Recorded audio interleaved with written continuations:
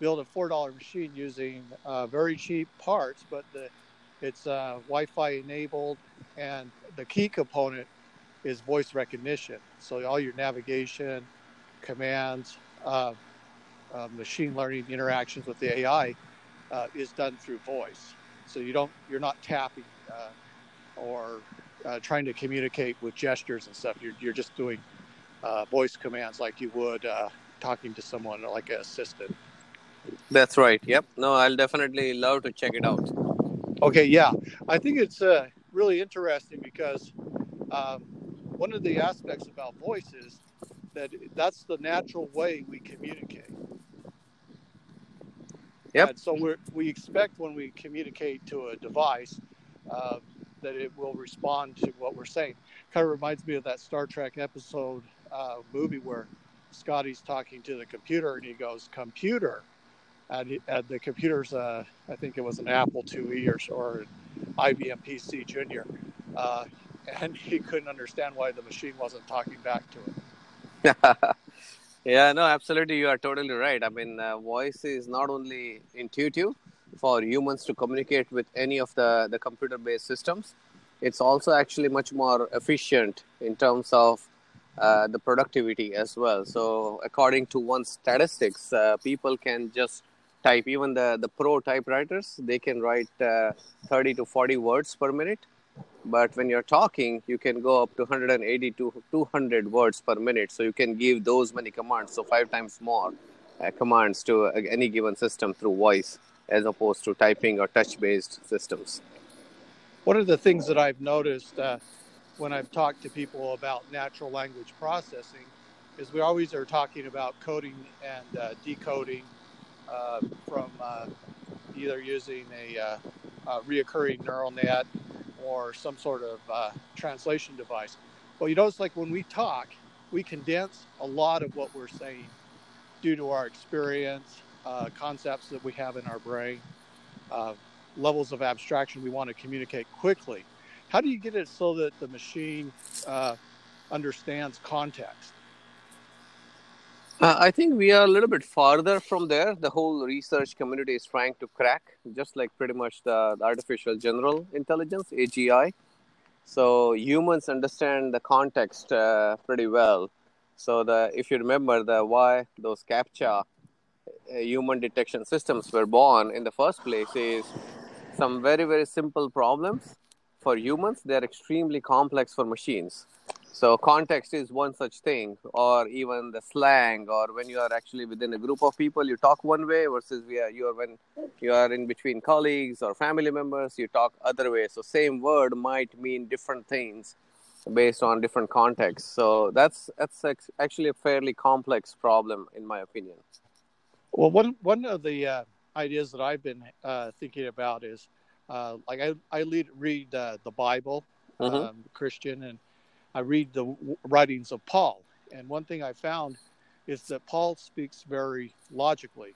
And so I took some of his writings and converted it into propositional logic, where you have declarative statements and they're either true or false.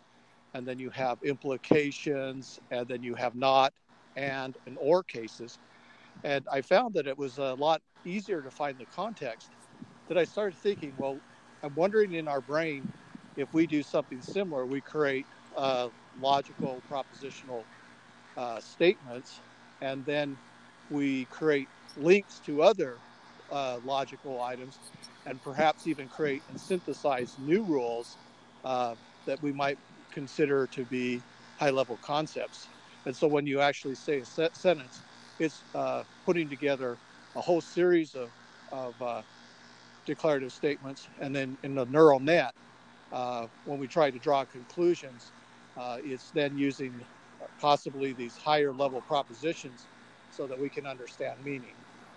Yep, exactly. I mean, so there is like a local context and there is a whole historical cognitive intelligence behind it. So base level is obviously parsing the structure in front of you, the fundamentals of a sentence and sentence blocks. But once the system is able to understand that, applying the cognitive AI on top of it, it's very crucial, very critical.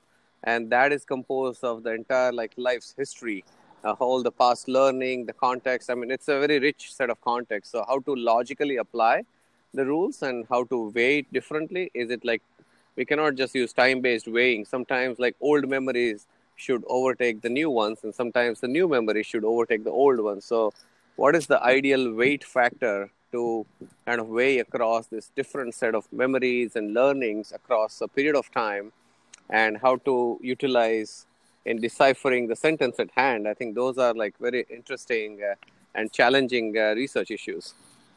So do you prescribe to more of the K line approach to language understanding, or do you attempt to do more semantic networks where you're taking words and then you're looking at related words like a thesaurus and just trying to parse sentences, or are you actually trying to build uh, artificial thought? So right now, my focus area is not like more of the research subject of doing this broad-based speech processing. We are focusing more on the very specific subject of how to interact with a device. So that context is actually very, very small. Okay. The domain itself is very small. And when you're talking about the $4 computer, yes, in a small set, in a non-cloud connected manner, you can put all that intelligence on a Raspberry Pi Zero or equivalent kind of power. But when you really want to go beyond a small subset of domain-specific language, that's why Amazon and Google and bunch of other companies, they have the whole cloud-based backends to have this vast knowledge, more generalized level. You can ask those smart speakers to set the alarms and schedules and ask them about recipes and ask them about tidbits and facts like Siri.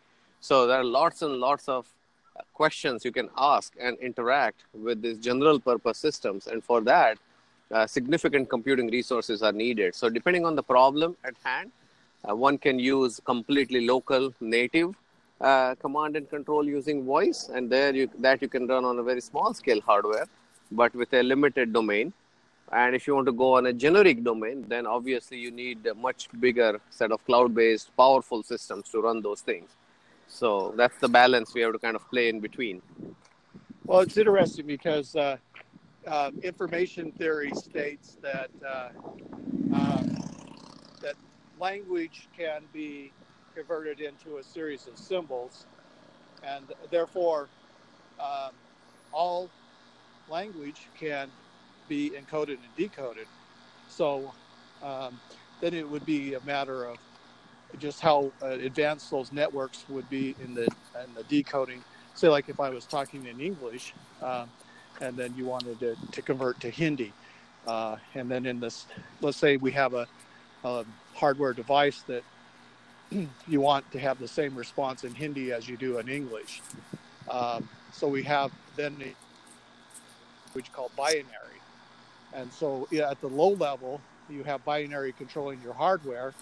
Um, and since binary can be represented through differential equations as ones and zeros, then it means that information theory would apply to binary. And so all language then should be able to be converted to binary and be capable to uh, communicating with hardware devices. Is that kind of what you see? Yes and no. Actually, one of my friends, like back in the days, almost like 20 years back, he had done very interesting research, and I've seen it firsthand. So all those languages, they have grammatical rules and certain things. Some languages are very, very loosely defined, and English is not a well-structured language for that.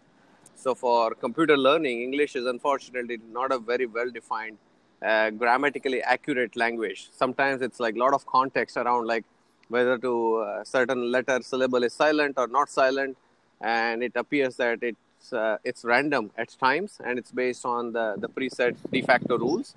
So one of my friend was doing a research some 20 years back on this linguistic programming, neuro-linguistic programming, and what they discovered is one of the origin of Indian languages. India has like some 18 plus first class languages spoken by more number of people than the population of United States, each one of them.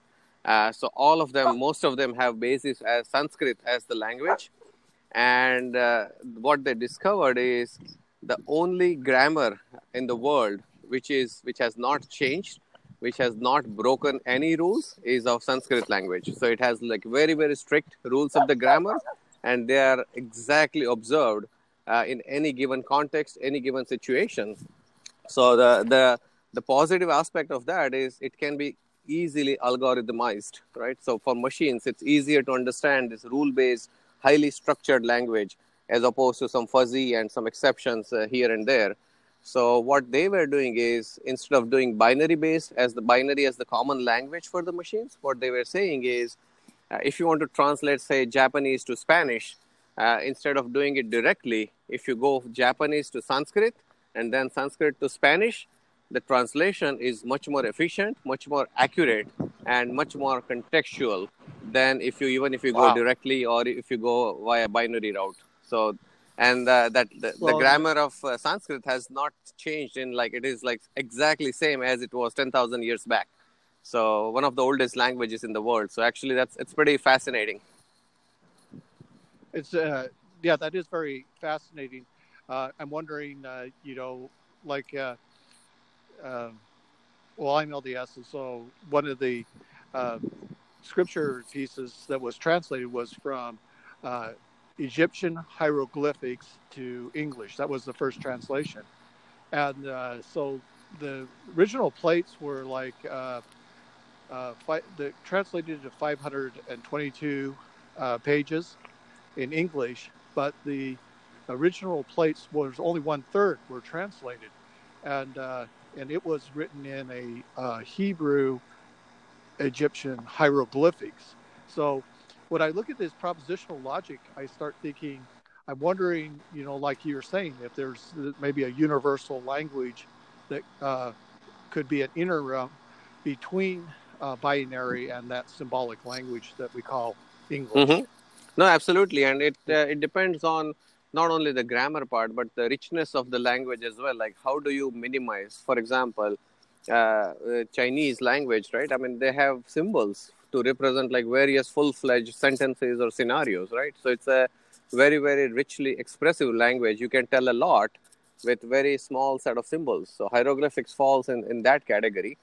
And same thing applies to even Sanskrit as well. So just as an example, water, very simple word commonly found, right? So how many words to describe water? So Sanskrit has at least 80 known words to describe water in different situations. So water in river can be called by one name, water in the ocean can be called by other name, and water in a pot can be called, and rainwater can be called by other name. Even though everything is water, you can actually add a lot more context in the same word because of the richness of a given language. So that's also very, very interesting part. It's interesting.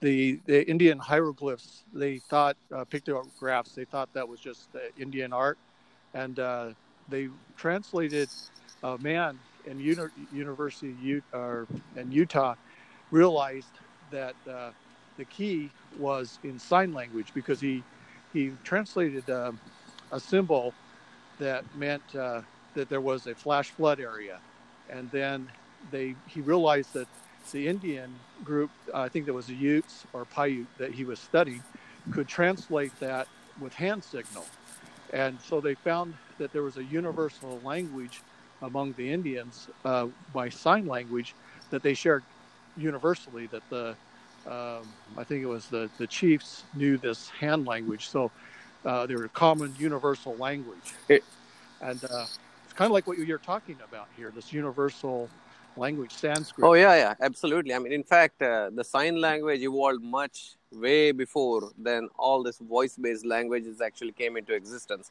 right? Originally, human beings were communicating through sign languages, and that is universal even today. Even if I don't know certain language, if I'm putting my hand to my mouth and like then my tummy, I'm Yeah, I symbolizing, know right, you're that I'm hungry. hungry, right? So anybody in the world can at least make out from my facial gestures, and this one is like, hey, this guy is hungry, a poor guy needs some food, right? So sign language has been universal for millennia. But even when this verbal level of communications evolved, there were different levels though. So the verbal part obviously came first. Only then the written part was there. So another interesting set of studies in schools today, when we teach actually kids, it's the other way around.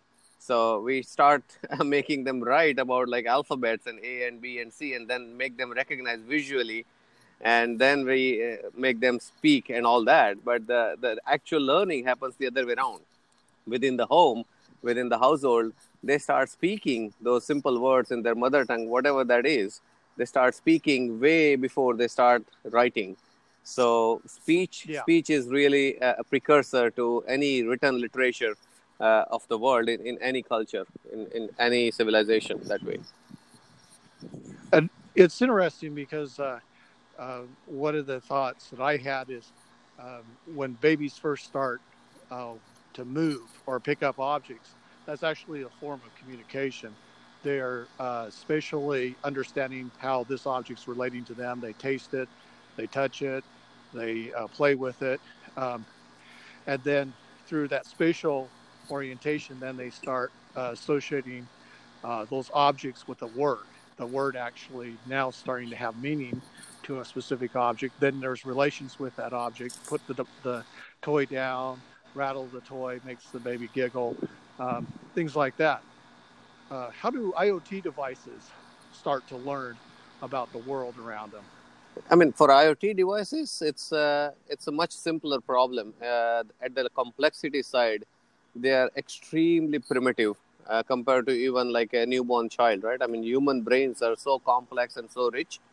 The IoT devices, on the other side, they are very, very small, and sometimes they are like really dumb sensors and actuators. So they are typically purpose built for one functions or a very, very small set of functions. So for them, this like generic level of learning or understanding, it's not even the problem space. For IoT devices, it's a very, very structured set of commands, just like as you were saying, do this, don't do this, put that toy down. So a fixed set of command and fixed set of combinations of those commands, that's all they need to understand and learn. So there is no linguistic learning as of now for IoT devices for multiple reasons, because of their low processing power, memory capabilities, the physical power requirement and all that. But also it's not needed in the scope of work itself, the problem scope itself. It's not required. They are purpose built machines for a specific or set of purposes, and as long as you can indicate those purposes somehow, like press of a button, language is not needed, or press of a flip of a switch, language is not even needed for that matter. It's just like a flow of the current that does the job. Yeah, and I see that uh, you're probably aware of the market potential for IoT. I think it was Verizon that was the first to come out and say that they're building a platform for the IoT devices. Amazon built their platform, Azure built their platform, um, and they were saying basically that this is a $17 trillion market. So if you consider what the GDP is, maybe say $14 trillion, you're talking over one GDP in terms of market potential. So we're talking billions of devices out there, like you were saying, very specific, very function, uh, and then with this voice, you're adding a higher level interactions, possibly with some AI, where the AI now is going out and AI agents are going out and talking to the IoT devices, gathering information or making decisions Yep, from yep, absolutely. information that's Yeah, gathered. no, absolutely, totally. And like slight correction there, I was part of the group at Cisco corporate strategy team, which actually gave the whole IoT term to the world. In fact, it was Internet of Everything (IoE) before the world settled down on the term IoT, and the Wow. estimate was $19 trillion, not $17 trillion. So it's pretty huge. And even before end of 2020, more than 50 billion connected devices are going to be there. And that number, actually 2007 or 2009, I forgot the exact one, that's the first time actually number of connected devices surpassed the human population in the world. So it already crossed the mark, 7 billion mark, back in like 10 years back, almost 10 to 12 years back. And it's accelerating and exponentially growing ever since. So for us, it's like it's a three-tier model, simply speaking. So baseline tier is IoT and the connected devices. So the world so far in the previous generations, it has been disconnected. So security by obscurity and lack of access as a way of enforcing security, those were the kind of norms back in the days. But the world is increasingly becoming connected in this IoT generation. So offering connectivity to sensors and actuators, that's like level one by means of whatever platform. And there are more than 100 plus platforms in the world today claiming to be the IoT platform, but that's a separate story. But connectivity is level one. Then on top of that, what we are planning to do is add voice as an additional command and control, more of a productive, and not only productive, it's actually cognitively more efficient mechanism, as we were discussing earlier. For any touch-based systems, you need to use your hand and eye coordination. So you need two senses actively engaged versus if you're using voice, you need to just have only one sense actively engaged on your brain. So it's like 100% more cognitively efficient for the brain. So using voice as that efficient and very effective command and control mechanism as the next layer on top of connectivity for IoT. And the third layer, as you rightly said, is artificial intelligence based, like all the natural language processing, so chatbots, voice bots, and more of a higher level abstractions, which know the patterns, which knows the heuristics and habits and behaviors, and they can automatically make things happen for the end user, giving additional level of convenience and comfort. So IoT is a very, very fascinating domain from all those three aspects. I don't know if you've had a chance to listen to my podcast on robot brain, but I'd recommend you do that. And originally I was thinking about how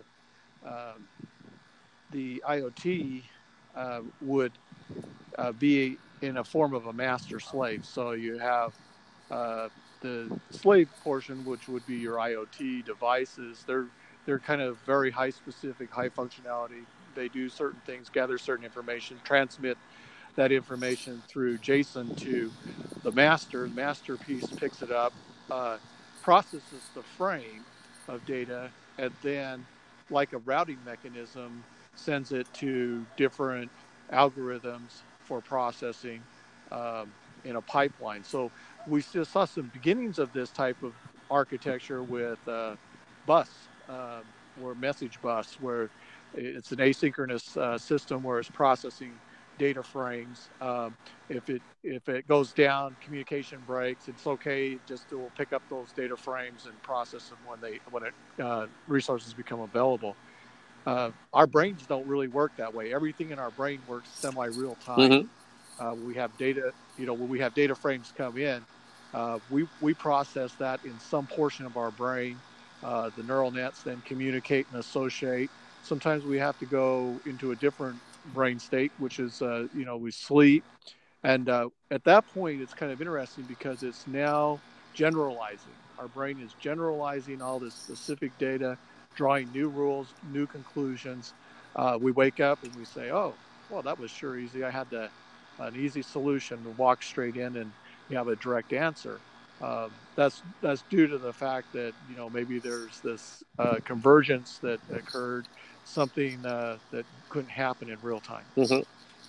Yeah, no, that's very, very interesting observations. Absolutely. And other thing, like when you're saying about master slave, I had an interesting conversation with a friend some time back. Even though we humans think like, okay, we are the master and the machine is the slave, for quite some time, the role has been even already. I mean, even though forget about the attack of the AI and all the singularity movement and all that. In fact, if we look a little bit deeply under the hood, we have been trained to work on dashboards and observations and all the. So even like an aircraft pilot, for example, right, like a plane going from New York to Heathrow, London, actually pilot's job is just for 7 minutes. They don't touch any of the equipment today more than 7 minutes. Out of this 8-hour flights, it's just 7 minutes. Humans have to touch any of the equipment. So everything is all autonomous. And even when it's not autonomous, it's based on some gauges and dials and sensors that, hey, level is this, level is that. So humans just act in reaction mode based on what is observed, what is presented on those dashboard screens. So in reality, if we look deeper, machines are already masters and humans are actually the slaves, taking actions Yeah. based on those results. Well, and we've seen the emergence of the data lakes and large big data, where IoT devices have been collecting data. And one of the biggest problems is probably, I'd say, maybe 20% is even being analyzed or interpreted to see what the data is saying, or even approach to analyzing data. It's just being collected, and so for that reason, deep learning's become popular. But I see a new movement where you have uh, IoT devices gathering information, sensors, actuators operating, and you have reinforced learning combined with deep learning, gathering all this information, making decisions.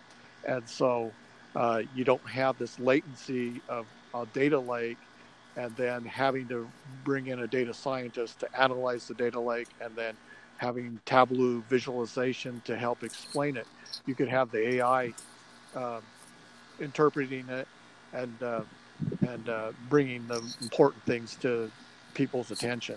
Yeah, absolutely. And I don't know if you are familiar with a concept of fog computing. I mean, we have been working for last 4 or 5 years on that concept. So similar to cloud computing, fog computing is just like fog. It's closer to the ground. So it was more of a paradigm for distributed computing, specifically designed for the IoT landscape.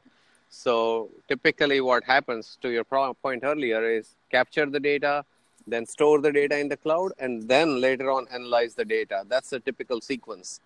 What fog computing does, it's basically it reverses the last two steps. So capture the data, analyze the data first on the edge, on the intermittent points between the device and the cloud, and then store only what's meaningful in the cloud. Don't just keep on dumping the data in the cloud. So as an example, some temperature sensor is measuring temperature every second. So, and if it's reading 65 degrees, I mean, you don't have to just say have 100,000 records of like 65 degrees or 64.8 and 65.2 and all that, like narrow range. It's useless to store that data. Instead, what should be done is process the data on the edge, and when the delta is beyond certain threshold, it's more than certain threshold, only then set and store those records in the cloud that, hey, at so and so time, there was an exception. The threshold of the delta increased by so, and this is the temperature. So make results more meaningful, make data more meaningful by pre-analyzing right at the point of the origin or as soon as possible after that, before even it reaches to the cloud. So that's the whole notion and paradigm of fog computing. And we had proposed a bunch of interesting standards and use cases and scenarios, not only from a latency perspective. So latency is definitely one thing. Volume is another thing. Cloud should not be overburdened with the volume. And also the basically how efficient and effective the price-wise, the cost-wise, resource-wise. What is the resource overhead for processing and storing that data? If we can leverage the whole distributed mechanism of IoT devices spread throughout the world, or some intermittent aggregation points or higher level points, before even it reaches to the cloud, that's more efficient way of capturing, processing, and acting on the whole massive IoT data. I just wanted, we're about out of time, but I wanted to switch and talk about your future strategic planning. So you identified and you played an active role in identifying that IoT is going to be a big factor. That data collected at the IoT is going to be super valuable because it's going to be real-time data. It will affect how businesses operate, make decisions. More decisions will be based on data. Tell me what your future strategic plans are. I mean, data, as they popularly call, data is the new oil, right? So it's a very commonly used term these days. So everything is data driven. So more and more data driven decisions, when they are going to change the face of human life, whether we like it or not. I mean, that digital transformation is indeed happening as we speak. So from a voice perspective, yes, we are kind of in the automation side, but there's lots of other automation which is happening, and that is data driven. The additional factors of convenience which is coming into play, That's also data driven. And eventually, previously, they used to say like blue collar jobs were taken away by these machines and automation. In the future, they are saying even the white collar jobs, coding, algorithms, even those jobs can be performed by massively data powered AI systems. So even those jobs are going to go away. So hand based jobs gone to machines, even head based jobs are gone to machine, going to go away to machines, AI power system. So what humans should focus on more the emotional, the heart based jobs, even that is also in danger based on the massively data powered system, but that is still a very, very strong point for humans to focus on. So the creative arts and those kind of industries are going to flourish, but what can be automated will be eventually automated. It's interesting you just talked about the arts. I was watching how some of the AI are you're creating images from story narratives. So you have natural language, and it's now translating that natural language into images. You could give it. Microsoft has their software where you have it give descriptions of different types of birds, and it generates a image of a bird. You have deep fakes where you could talk one way, and the machine will interpret it and translate it to another face and action. Mm-hmm. Uh, I think even entertainment's moving this way, where you could have AI characters interacting dynamically like a game and producing game-like uh, movies, in the digital world. So maybe we do create the ideas, we provide the resources, and then the machines are going to be playing more of a impact. They're already in the gaming world. They're finding big jumps in AI assisting them and taking stuff that would take maybe a whole day, now reducing down to a few minutes. So, like you were saying, we won't have to work as hard. We'll get more done, maybe, and a lot more interaction with the machine. Definitely. Yep, absolutely. And I mean, recently in last few days, Google announced that like they found a real world use case, power of quantum computing, the real business case. So what computations could take with the fastest supercomputer on the earth today, what could take 10,000 years, the quantum computers were able to finish that same job in 3 minutes or so. So what can Mm-hmm. take like tens of thousands of years with the most powerful traditional supercomputers, that can be achieved in like 3 minutes. So I mean, the whole thing is really massive. It's unfathomable, frankly speaking. And right now, I don't think even anybody knows what the future is going to be 10 years down the road. Because if we look back, just like 10 years back, none of the technologies that we see today were even existing. So all the app stores and the Snapchats and Instagrams of the world and Airbnb and Uber and Lyft, nothing was existing just 10 years back. So same way, it's